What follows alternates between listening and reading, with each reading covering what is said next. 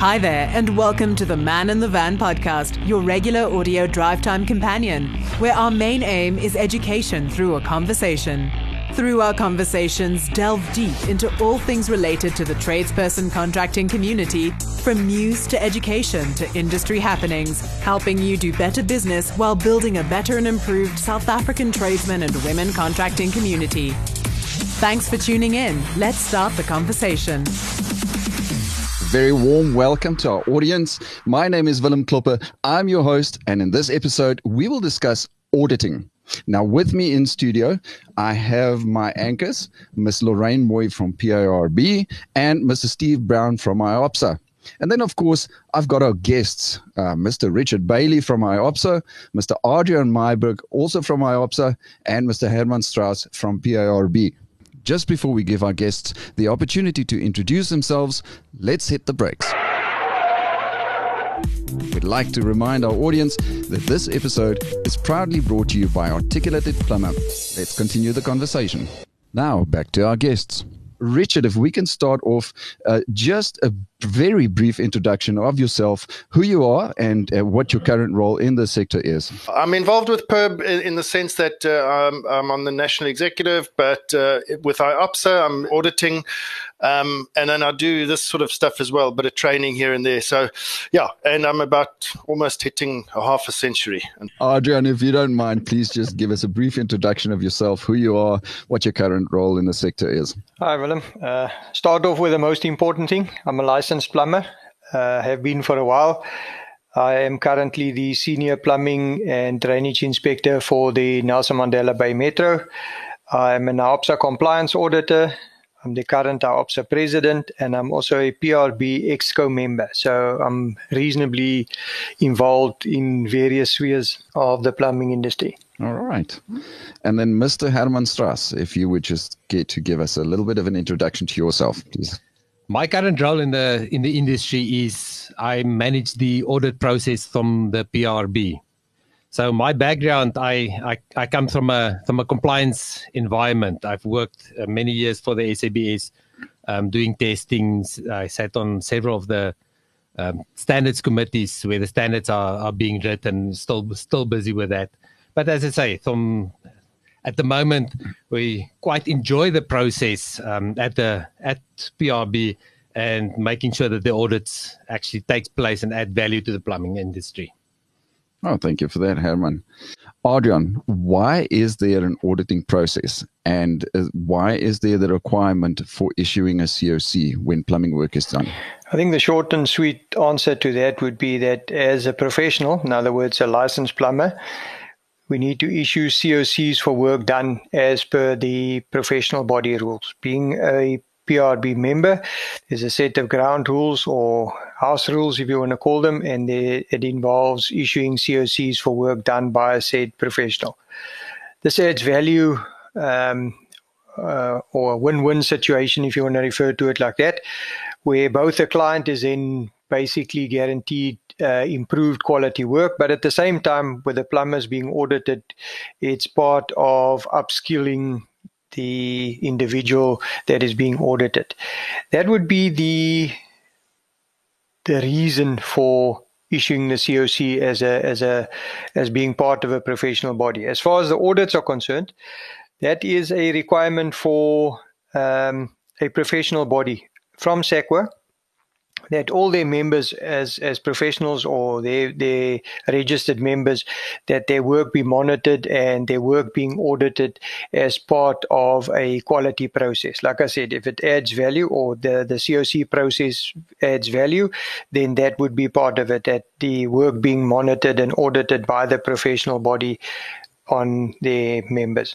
So if we just get jumping in there, let's just drop the word member and talk about the registered individual. Remember, we keep having issues with members of this and members of that. So for clarity, you are a IOPSA member, and with PIRB, you're a registered licensed plumber. You're a licensed plumber. Yes, sorry about that, Mr. Brown. Yes, that would be the correct terminology for the rest of the session. All right. Thank you for that, Adrian. I appreciate that answer. And Herman, you said that from a PRB perspective and your involvement with the auditing process and managing the auditing process from a PRB's perspective. Can you tell me what are the criteria for selecting auditors? And if I could just add two more questions to that specific question. How do auditors become listed as auditors in the first place? And secondly, to add to that, how are auditors selected to perform audits on COCs that have been selected for audit? Okay, that's a lot of stuff, but let's get to it. So first of all, it's quite important to understand that PRB does not have staff that does the audits.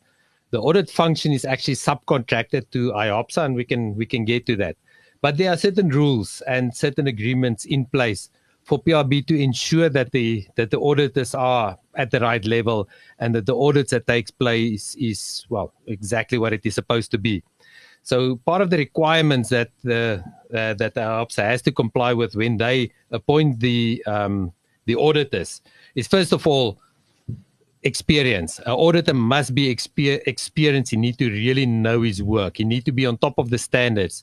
You need to, this person needs to audit other people's work. So you need to have a next level understanding of the standards, of the details, the intricacies. Then some very important thing. It's one thing to know the standards and to have the experience, but they still need some training on how to do the work, how to conduct themselves, and that added support to further upskill them, to further give them the tools that they need. And then, of course, no auditor will be let loose on the audits, start his work without being thoroughly tested and vetted, that he is actually, that he can show he's capable of doing the work on all the necessary levels. So I deduce from your answer, Herman, that there are methods and measures put into place to ensure that auditors are competent to perform audits. They've got the correct knowledge and skills and the training necessary and perhaps even the experience within the plumbing sector in the plumbing work. Is that correct? No, most definitely. Our auditor definitely need to have the necessary skills in order to conduct the audit.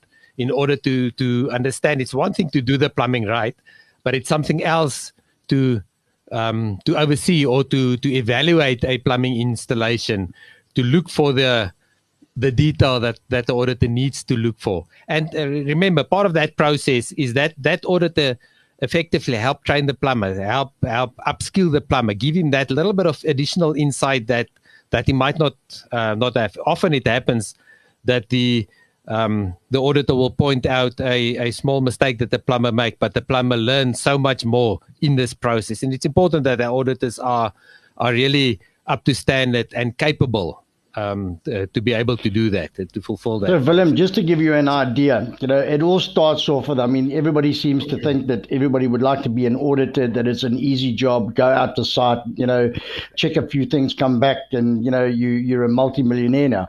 But that's certainly not the case. I think what happens is that the first thing starts off with a motivational letter from the individual who would like to be a part of the auditing team.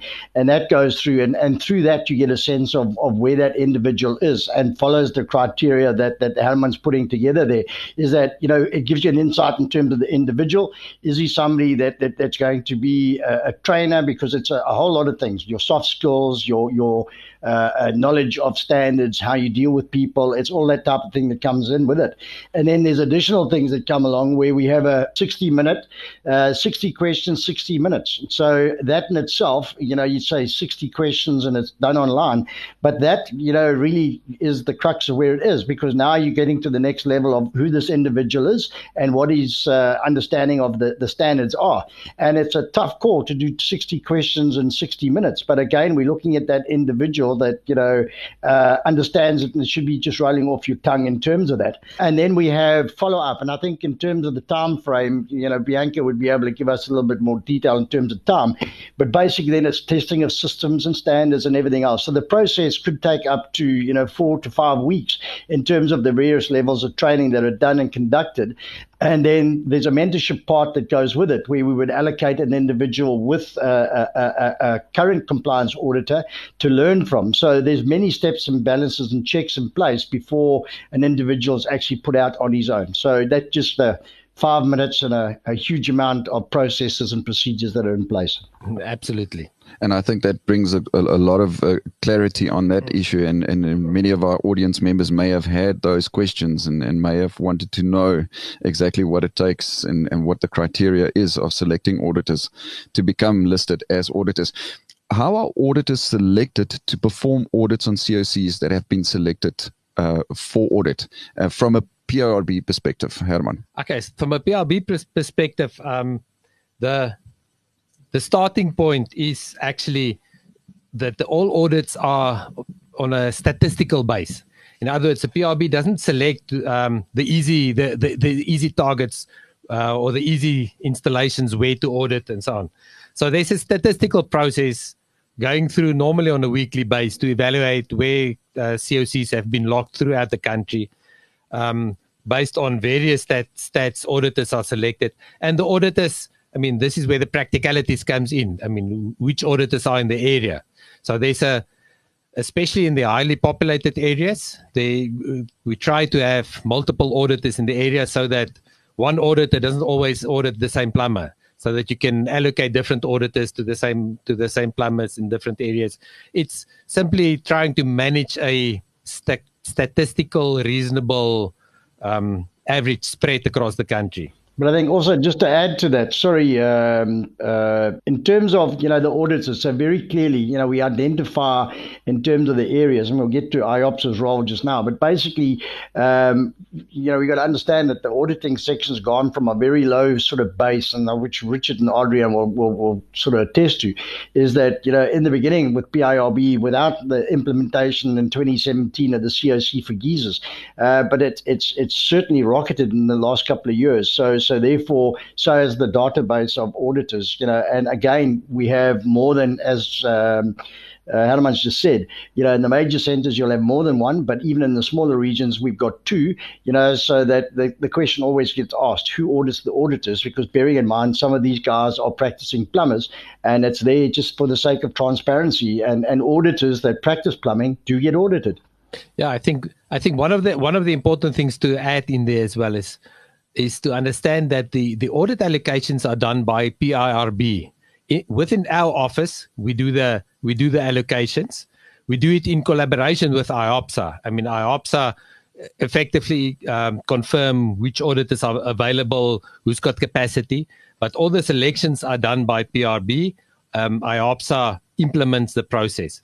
But the system is set up as such, as Steve said, that we can send auditors from, if need be, we can send somebody from Gauteng to go and audit the guys in Cape Town. That's part of the way that we can cover the whole country. All the areas of the country can be covered by the auditors. I want to come in with a different question from a different angle, and most probably the audience members will appreciate this. Is every COC that plumbers issue when they do plumbing work, what can plumbers expect when it comes to the COCs that have been logged, and the ratio of audits that may be done on it, etc.? What is the expectation there? Okay, so the PIRB work on a 5% audit ratio. The principle is that if we audit 5% of the work that a plumber does, the typical way that the plumber does things will normally be highlighted and identified during this 5%. So it's not only the 5% that's audited that is affected by that, but all the work done by the plumber going forward is also affected, because that 5% highlights certain trends, and it provides the plumber the education, the upskilling that he needs to do improved installations on all of his work. Okay, so if there may be plumbers who have more of their COCs audited than others. Yes and no. So this is one of the things that PIRB manages on actively try to manage, is we monitor the the percentages for each plumber. We monitor the percentages for the country, for all areas and so on. So as a rule, we try not to overburden any plumber with too many audits. The intention and it's attempted to spread it as wide as possible. There are level of stats that influence all of this.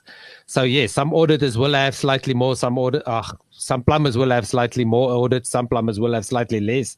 It depends on various factors. But I think the most important is you'll never get that one plumber just gets all the audits, or that we're nitpicking on any specific person. So fair game. There's a big effort into going, spreading it evenly across everybody. 100%. But also, Herman, just to add to that, Willem, is that we also do have a percentage in terms of the allocations through PIRB for what they would deem to be special audits. So it may have not been audited by or picked up for auditing, but there's been a complaint received from the consumer with regards to certain queries and questions with regards to that installation. And that can also be picked up as a special audit. Well, thanks for that. Just before we continue the conversation, it's time to hit the brakes again. We'd like to remind our audience that this episode is proudly brought to you by Articulated Plumber. Let's continue the conversation. Welcome back. Now, to continue our discussion, I would like to ask the following question. What is IOPSA's role in conducting the audits? And if I can maybe just put a little clarity on why I'm asking that question is, why are the audits subcontracted or outcontracted to IOPSA?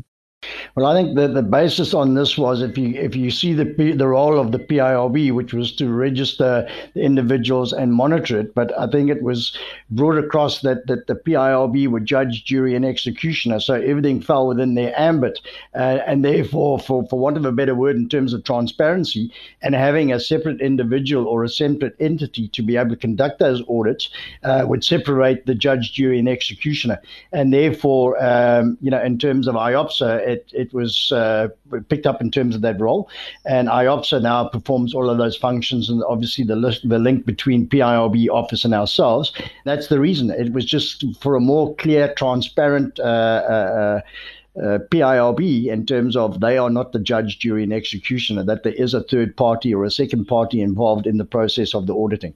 And bearing in mind, through this and IOPSA's role in terms of training is that it's a double-edged sword in terms of from our guys on the ground, like the Adrians and the Richards, etc., is that we correlate a lot of this information that we come up and we find in the field where guys are maybe falling short or not very understanding certain aspects of the standards. Then we conduct the training and through our auditors training and then put practical training or theoretical training involved for the sector, identifying areas that the plumbers are maybe not getting 100% right. So there's a lot of functions in it, but it's more about the transparency in terms of IOPSA fulfilling the role of the auditor. It's just as an add-on to what Steve was saying there, that if you consider that as PRB, as the office where Herman is, there were never enough people employed by PRB to actually fulfill that function. If they were going to go that route, it probably would have ended up being a logistical nightmare.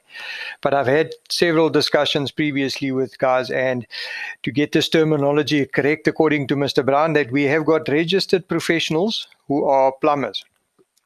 And if you take that, the auditors, one of the requirements for you to become an auditor is you need to be an IOPSA member, and you need to be a licensed plumber as well. So in other industries or in other parts of industries, you'll find that this process is regarded as a peer review. I know the engineering fraternity, all of those people do the same thing. So you've basically got plumbers checking on plumbers, and that's where the entry level or the entry criteria to become an auditor becomes more important. But the fact that IOPSA already had the resources as far as having to do these audits was just a huge plus to the whole process. Adrian, can I deduce from that auditing is about accountability? When you say that it's peer review. Yes, very much so. The mere fact that you sign a declaration or you certify on your COC that all your work complies. This whole auditing process just puts emphasis on that the guys need to take care, and they need to make sure that when they do sign for something, that everything is in order, because once your signature's gone down there, you've issued to your client and you've logged with the PRB, it's impossible to withdraw a COC. Once you've put it into the system, it's there for life, and if you do get audited, you'll have to answer for whatever you signed on that document for. 100%. I want to ask my next question to Richard, if you may. Richard, can you just explain to me what exactly are plumbers audited on by the auditors? Well, look, the short answer is the standards. The only thing that the auditors work to, or let's put it this way, can compare the plumbers' work to, is the South African national standards.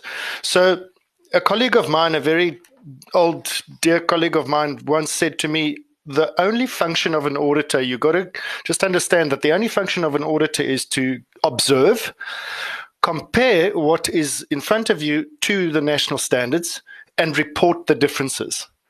And that's your function. So there should be no reason for any plumber to experience difficulties if he knows. First of all, we've already said that it's imperative for plumbers to know what the standards are and how to be able to interpret them to a certain extent.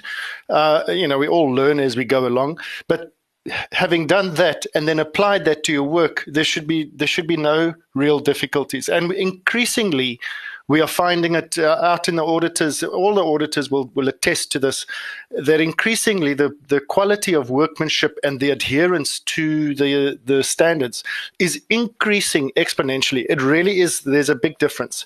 So yeah, in a nutshell, we audit to the standards. That's the only thing that we can defend. I cannot defend my opinion.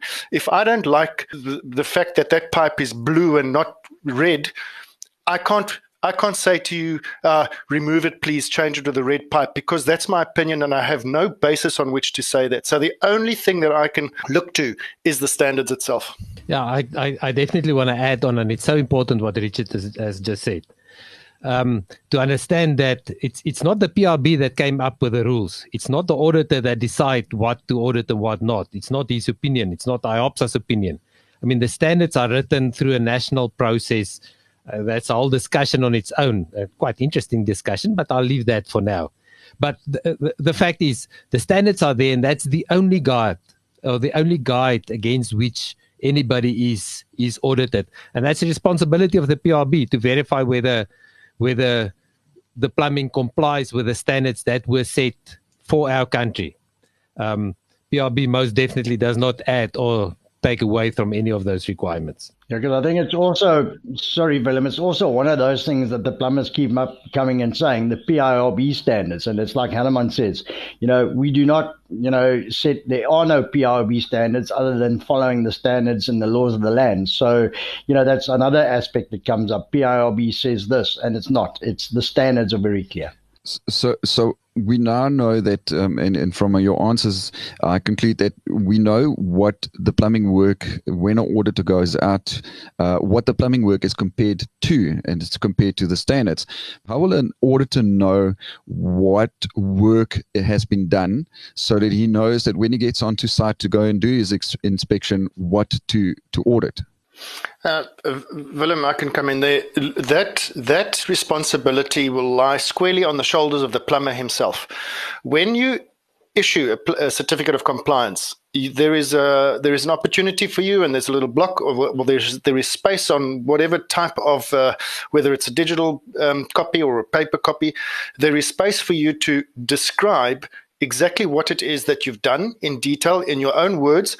But then there's also categories that you mark off and say, yes, I've worked on the hot water system of this installation, or I've worked on the hot and cold water system, and then you go ahead and describe in your own words what it is that you've done.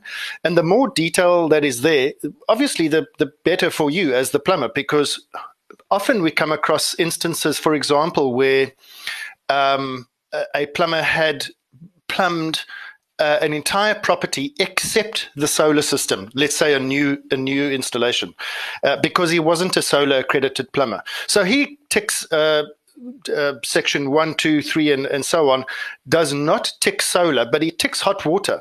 So the auditor gets there and has a look at this. There's nothing else to indicate to the auditor that the solar system is to be excluded from this, because hot water system includes the hot water system unless it's stipulated. So there's confusion. There can be confusion.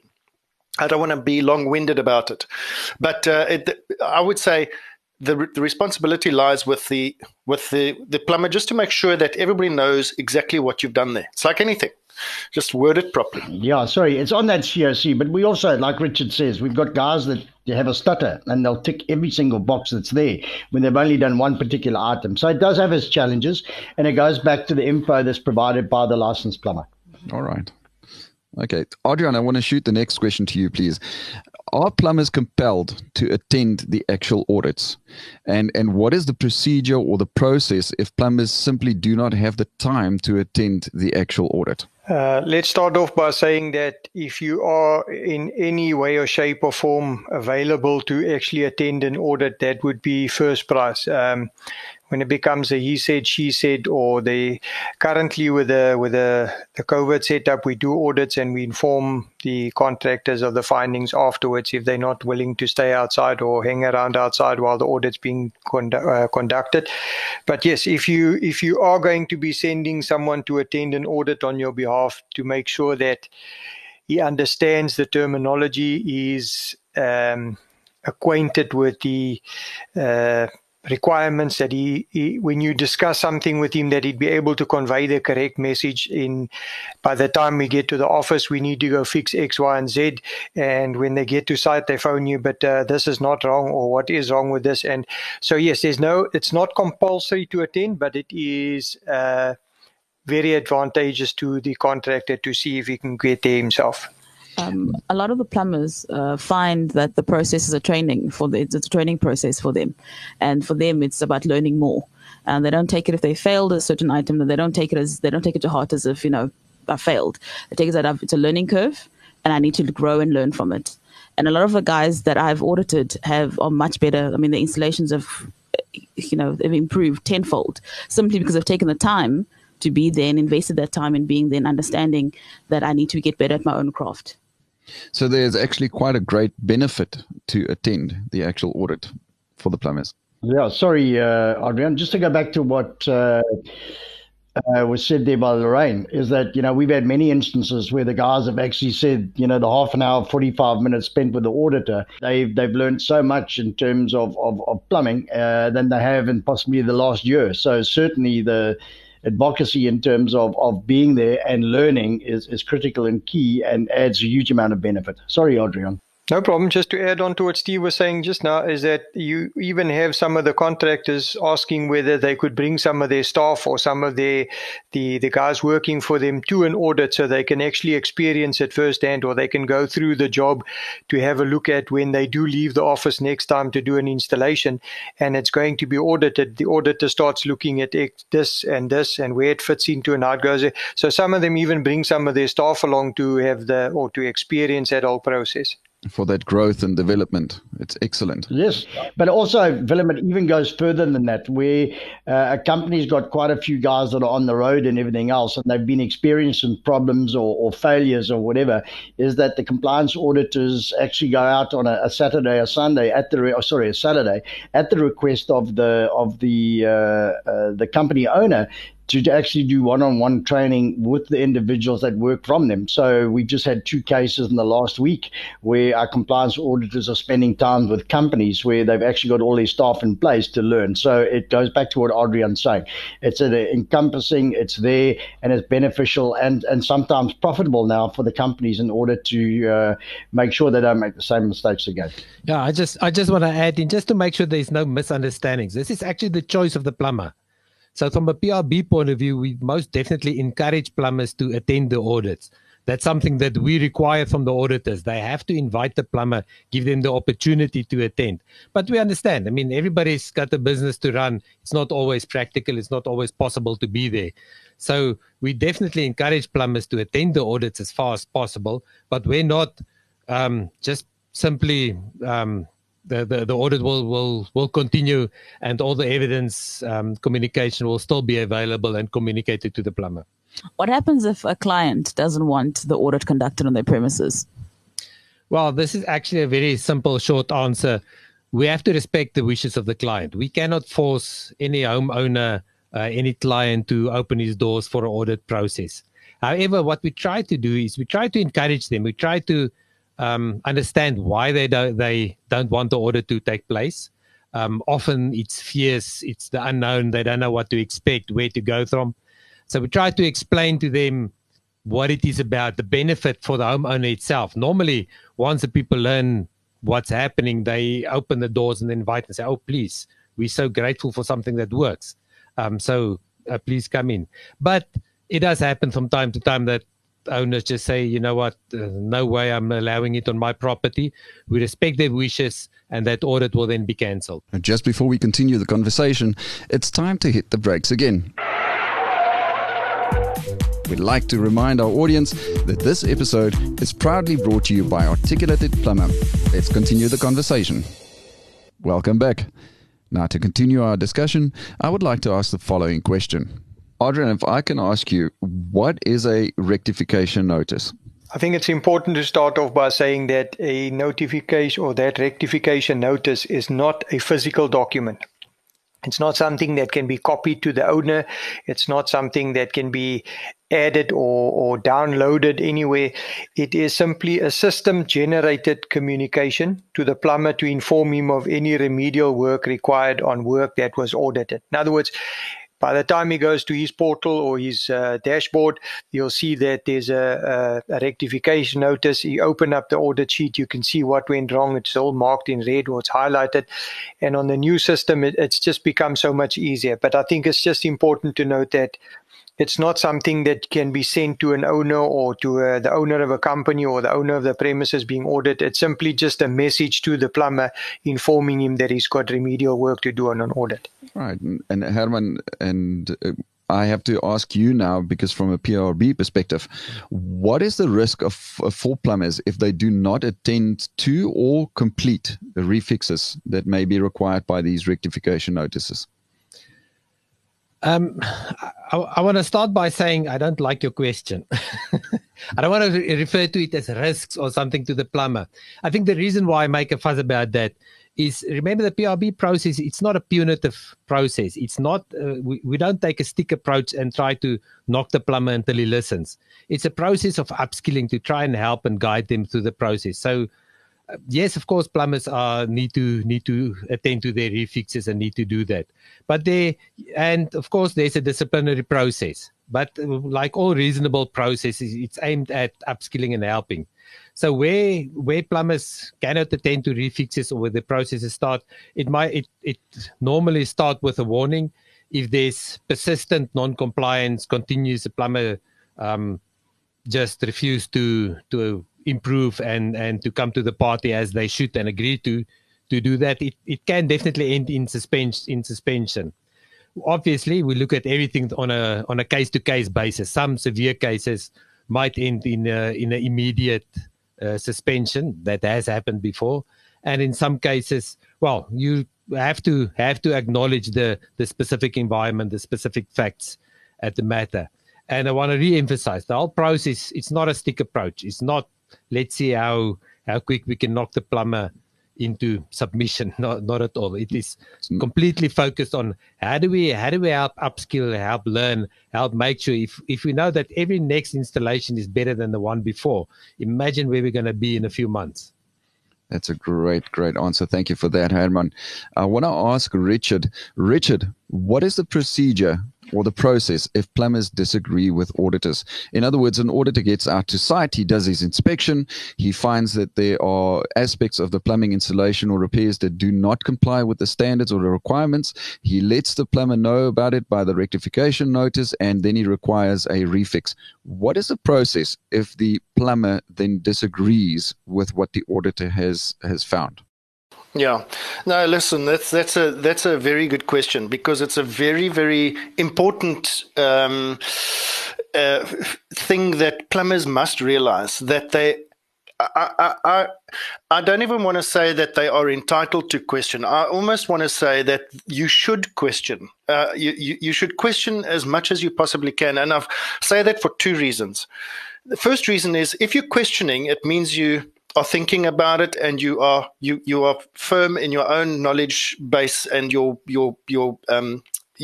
sort of, knowledge base is what I want to say. Secondly, it keeps us on our toes as auditors. There's no ways that we know everything. I mean, I keep saying to people I know that I've been in this trade for 30 odd years and I'm just scratching the surface. And that's the gospel truth. So the fact that the perception out there that the auditors think they know everything and they can never be questioned, that must be chucked out of the window, please, because they have got to question these things. Okay, so to answer the question, there is a very clear path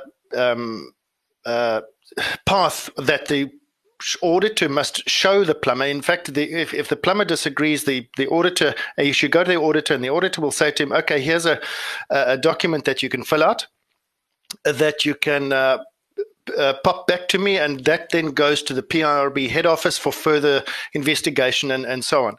The fact of the matter is that every single finding of an auditor can and should be, well, not should be, but can be questioned if necessary. I'm not going to say question every single thing regardless of its legitimacy, but we've often come across, auditors make mistakes all the time, myself included. Daily I make mistakes and I misquote things and missay things. So we're all learning here. And so just be aware that process truly does exist. And it's simply a matter of filling out a form and sending it off. It's as simple as that. So I'm not going to go into the actual process. It's more important to know that it does exist. Yeah, I think, Richard, just to go to that, I mean, you're 100% correct in saying that, but the plumber has to put it in writing, has to follow the due process, and it can't be as we've had with some others. I don't have the money to fix it. There needs to be real hard tax. You are audited in terms of the standards, and your response must be in terms of what part of that you disagree with. That would be the evidence to question it, or you had covered it in some other way. But the evidence has to be there, and it has to be done in the appropriate manner. Yeah, that's right. Yeah, just one piece of advice for plumbers: when you do question it, and as Richard says, please pay attention and question when you think it's necessary, but don't list your reason as, well, I'm convinced it should work like this or something like that. Remember, you audit it against the standards. List the standards. Say, you know what, this clause of the standard says this, therefore I believe my work is right. Don't say my uncle taught me this way and I'm sure it must be right. Just to add on to that, if you consider, if you do get the opportunity to have a look at that disagreement with audit form, it's actually quite straightforward. There's 3 or 4 questions and answers involved. And the first and most important one, like I mentioned when you asked about attending the audit, were you on site? Were you the one dealing with the auditor? Or are we dealing with something that one of your staff members told you that the auditor told him? And then the second most important thing on that list is that you are going to be asked your objection or your disagreement is based on, like Herman says, which part of the standard? How did this misunderstanding or how did this whole thing come about? If you're saying that I read 5.1.2 in this specific manner, and this is how I understood it, and this is how I differed from the auditor, that gives you a leg to stand on. But if you're simply saying, but the guy doesn't like me, or like Herman says, I've been doing it for 30 years, or I've been doing X, Y, and Z. There are 4 or 5 points that you need on that disagreement with audit form. And if you have sound points on there, I can guarantee you will be listened to. Adrian, while we're talking about the standards, and we have touched on the subject of COCs a little earlier in this conversation, is it stated in any of the standards that apply specifically to plumbing work that plumbers must issue COCs?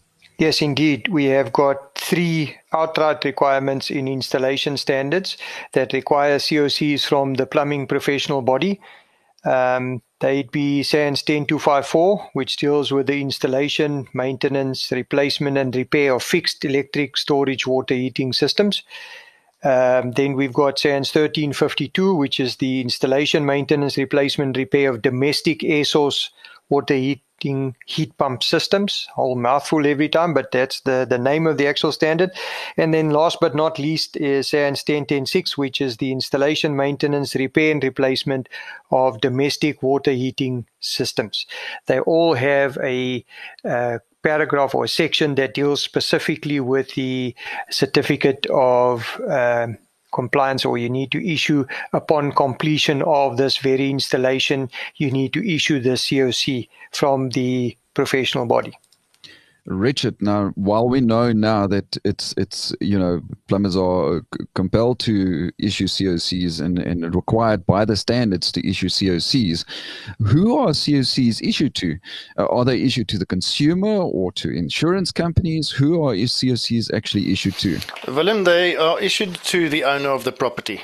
Okay, in 10254, section 4114, it says on completion of the installation, a certificate of compliance, and I'm going to just paraphrase, must be issued in terms of the relevant national legislation, shall be issued to the owner of the installation.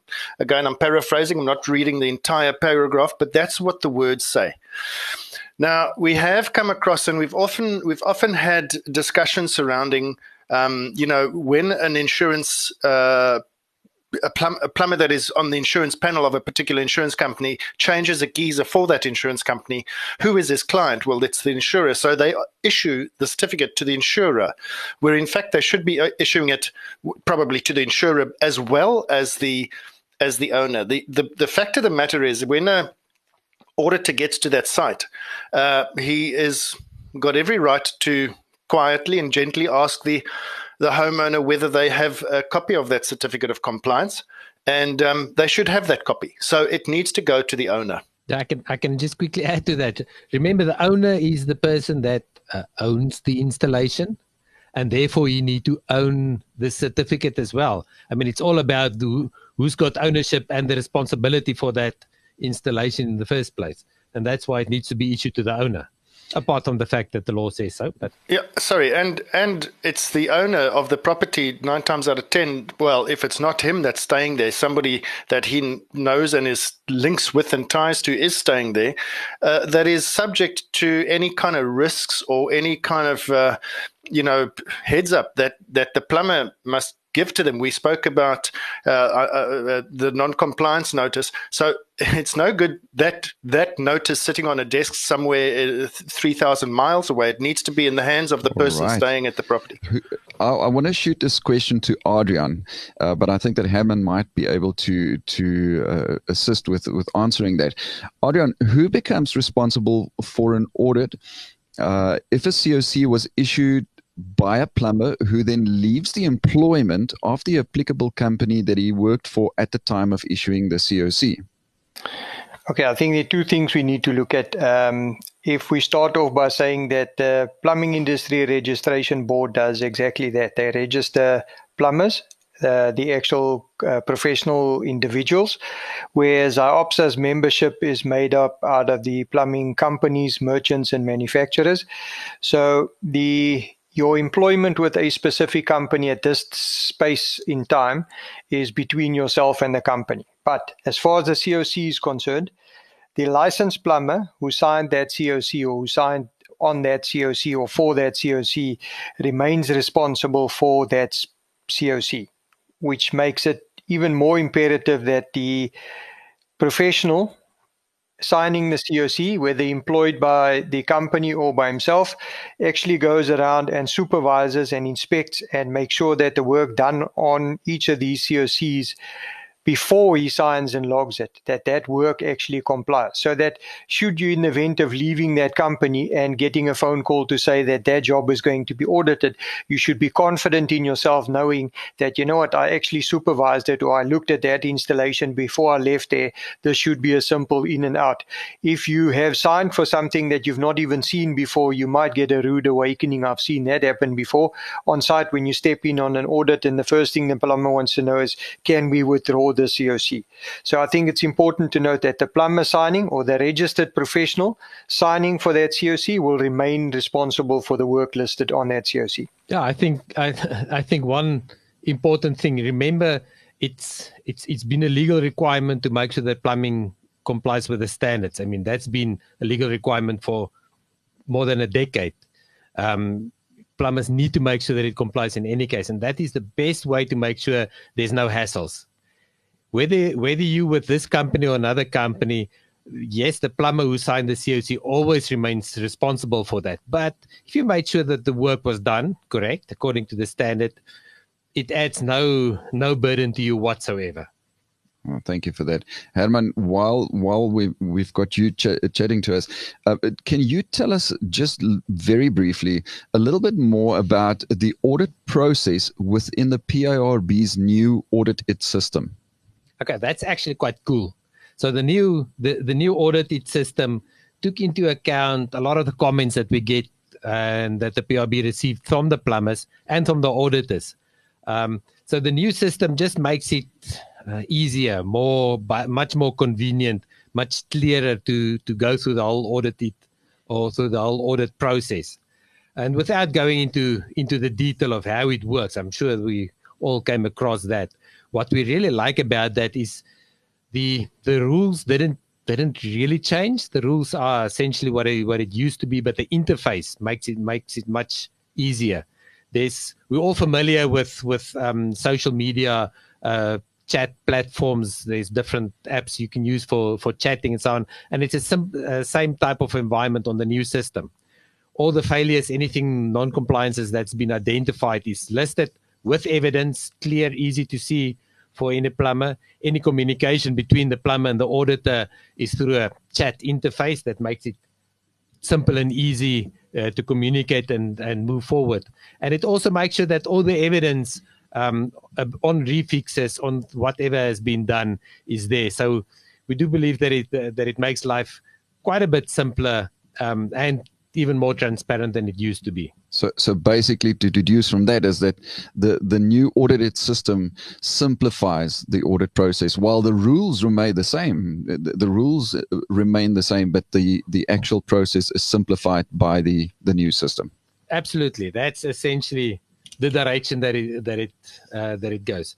It even goes a step further, and you might have heard about the performance levels that the new system will keep track of, to basically rate, and the more a plumber is compliant, the better he does, the better his performance rating will be. But that's a feature that all of us will see in the near future. Adrian, I'd like to shoot this question to you. Is there any proof, and I know that we've touched very briefly on that a little earlier in this conversation, but is there any proof that the overall quality of repairs and or installations of plumbing work has improved since the introduction of auditing? I would like to make that a resounding most certainly. The quality of work overall has improved in leaps and bounds. I'm sure if Herman, if we had to force him to pull some stats in that, you'll probably find that on the stats, you'll find that there are less and less failures of these audits. And on the audits that do fail, there are not only less, but also smaller items that are on the list, like minor technical stuff, or there might be something that someone missed somewhere, but it's no more a general failure from point 1 to point 40, and maybe there's one line that the plumber happened to get right. It's actually improved vastly. To the extent we know that when it comes to being a contractor, the last thing you want to do is you don't want to go back to any job to fix work that you've already done or your staff has done just to comply. If the original installation was done properly, there wouldn't have been any hassles. My personal opinion is that the main reason for this is that the guys out there, when I say the guys, I do apologize. We've just finished Women's Month, and we have got Lorraine here. The guys and girls that own plumbing companies will, if they were honest about it, they would probably own up to the fact that they are familiarizing themselves better with the plumbing regulations and standards, and that they actually apply them more diligently to their day-to-day operations. If you take we mentioned this as well earlier, when the guys start spending time, effort, and money on upskilling their staff that go onto job sites on a daily basis, it shows. I mean, if previously you might have had, and I use this term in jest. It's not an offensive. I hope it's not offensive to anyone. But if there are no more pipe fitters going to site and just plonking something down and walking away, and someone else signs a certificate. The guys are actually starting to think about what they do, and they put and there's pride in what they leave behind, so that you don't want to get caught by an auditor. It becomes like a mind game thing. I've done this job. I'd like to see what he finds wrong on this installation. So as far as that question is concerned, I think the majority of the professional plumbers can pat themselves on the back, because there's been a huge improvement. Well, that's excellent. That's excellent. Steve, I would like to revisit the question that I asked a little earlier about the selection criteria for becoming a listed auditor. And we spoke about the methods and measures in place to ensure that auditors are competent and they're skilled and knowledgeable. Is there any ongoing training once an auditor is listed? Yes, most certainly. I think it's one of our key focuses that we've started. So since the inception of IOPSA taking over the auditing process, is that we have monthly meetings. I think we've got one next week. And again, there we go through our code of practices, what it is that we're required to do. We pick up items in terms of consistency. And I think our biggest thing is trying to have, I keep calling it that McDonald's model, that if an auditor in Joburg is auditing, it should be the same process in Cape Town or PE or Durban. So we're not quite there yet. Again, you're dealing with quite a few individuals, and everybody seems to see the same job. But yes, training is of vital importance to us. We sometimes bring in a couple of guest speakers. We'll have Herman there to address the auditors and have strong discussions and debates in terms of the focus. We also do, we don't like to call them a road show, but we would go down to the regions and meet with the regions individually. So our process in terms of training is 100% trying to find that real good mechanism and model that all the auditors are on the same page. And the one thing that I would just like to bring into this whole thing is we could remember that the auditor is also accountable, so, and it goes back to the training and everything else. But, in the event that there's a problem, and sometimes the plumbers see it as being the auditor's being too harsh. The reality is the auditor audits according to what the standards are there. He cannot be willy-nilly and be sort of, that's okay, leave this. I mean, there are certain mechanisms which you can do it.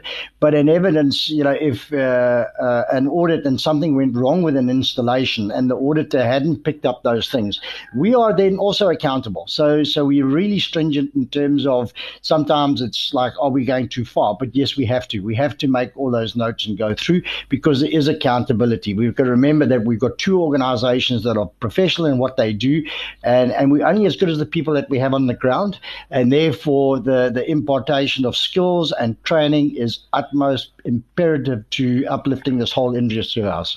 Can I just add on to that little bit that Steve is very modest when he says that we do have training in that.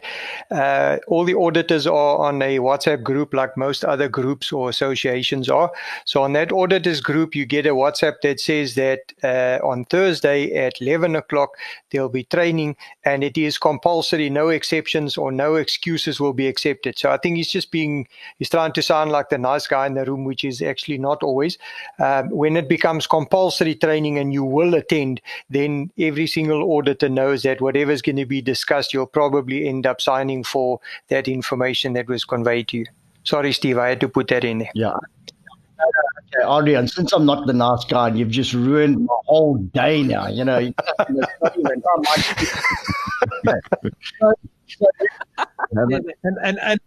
I was about to compliment Steve and say, what, from a PRB point of view, I really want to compliment you and your team for the effort that really goes into that. There's a lot of actions in upskilling the auditors. The same as we said, the whole system is built to help upskill plumbers, the same way auditors are continuously upskilled.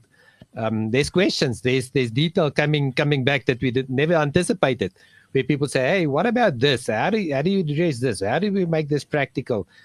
So there's robust debate that goes backwards and forwards and goes into the process of making sure that the auditors really are I think also, on top of their game. We said it's a team effort. And I think that, again, I just want to emphasize the fact that, we are not perfect and we are here to learn and we're here to adapt and, we're never going to stay the same.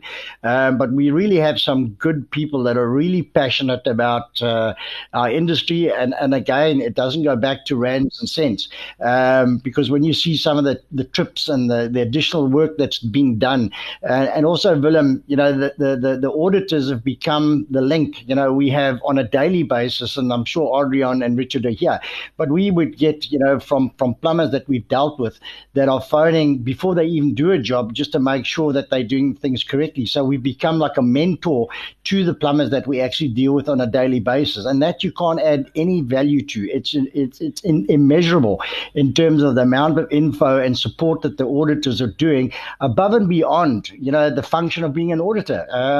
It's phenomenal, and I really am proud of the team. But at the same time, when it's time to play, we will play. But when it's time to really deal with hard issues, as Adrian says, I can be a bit of an enforcer and this is how it's going to be. But I think it's a real concerted team effort that we can all be proud of. Yeah, all jokes aside, the comment I was trying to raise, Steve, I should actually thank you guys for what you're putting us through. But the message behind the WhatsApp story is that, when it's time like you say, when it's time to play, you play. But when it's time to that auditor training at 11 o'clock is compulsory. It's not I'll decide if I can join or I can do this. You set aside the time so that you end up on the same page, and all the other auditors in Joburg, Cape Town, all over the show, everybody undergoes the same training at the same time so that there's no misunderstandings or any little mishaps lined up.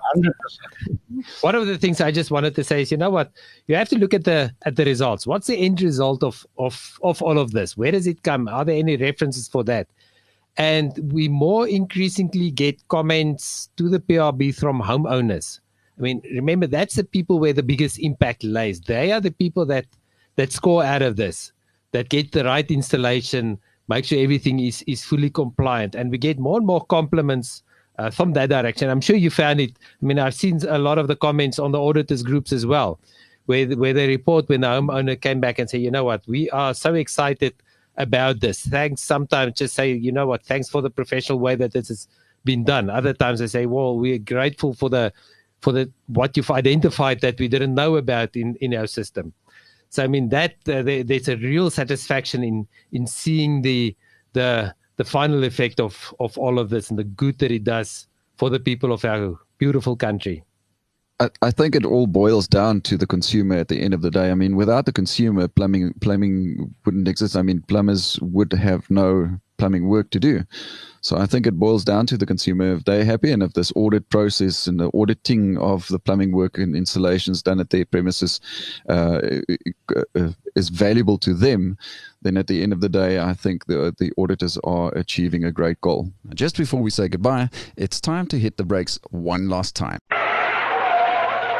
We'd like to encourage our audience to follow Articulated Plumber on Instagram and Facebook, not only to find out more about the Man in the Van podcast, but also to learn more about any exciting and interesting news that we may have. Our handle on both Instagram and Facebook is Articulated Plumber. Can I just ask, just before we end of the session, and I do appreciate all of your time, each one of you individually having set aside the time to come and join this conversation.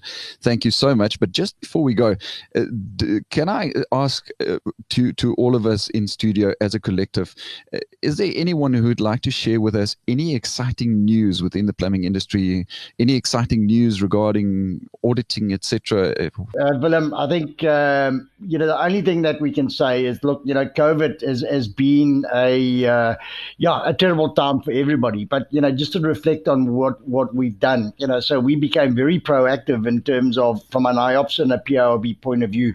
And we realized that, we would be better coming out of COVID than we were going in. And, you were part and parcel of some of these, the training endeavors that we did. And we had 2 training sessions per week for the auditors. So we utilized that time in order to make our compliance auditors better better and industry better.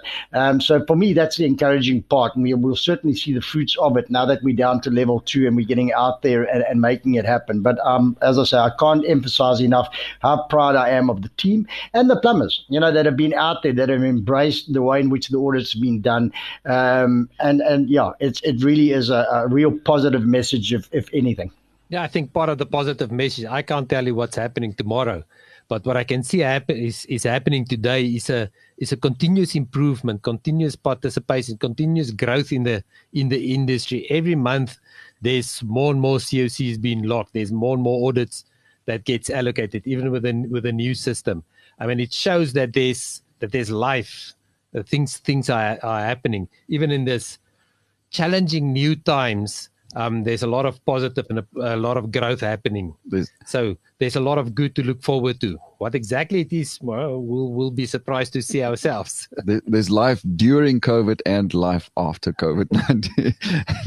So I would like to thank each of you for your time to sit in this conversation, to share the information that you have, and to clarify a lot of aspects that our audience may have had quite a few questions, and I think quite a few of these questions that they may have had have been addressed and answered through your answers that you've shared with us today.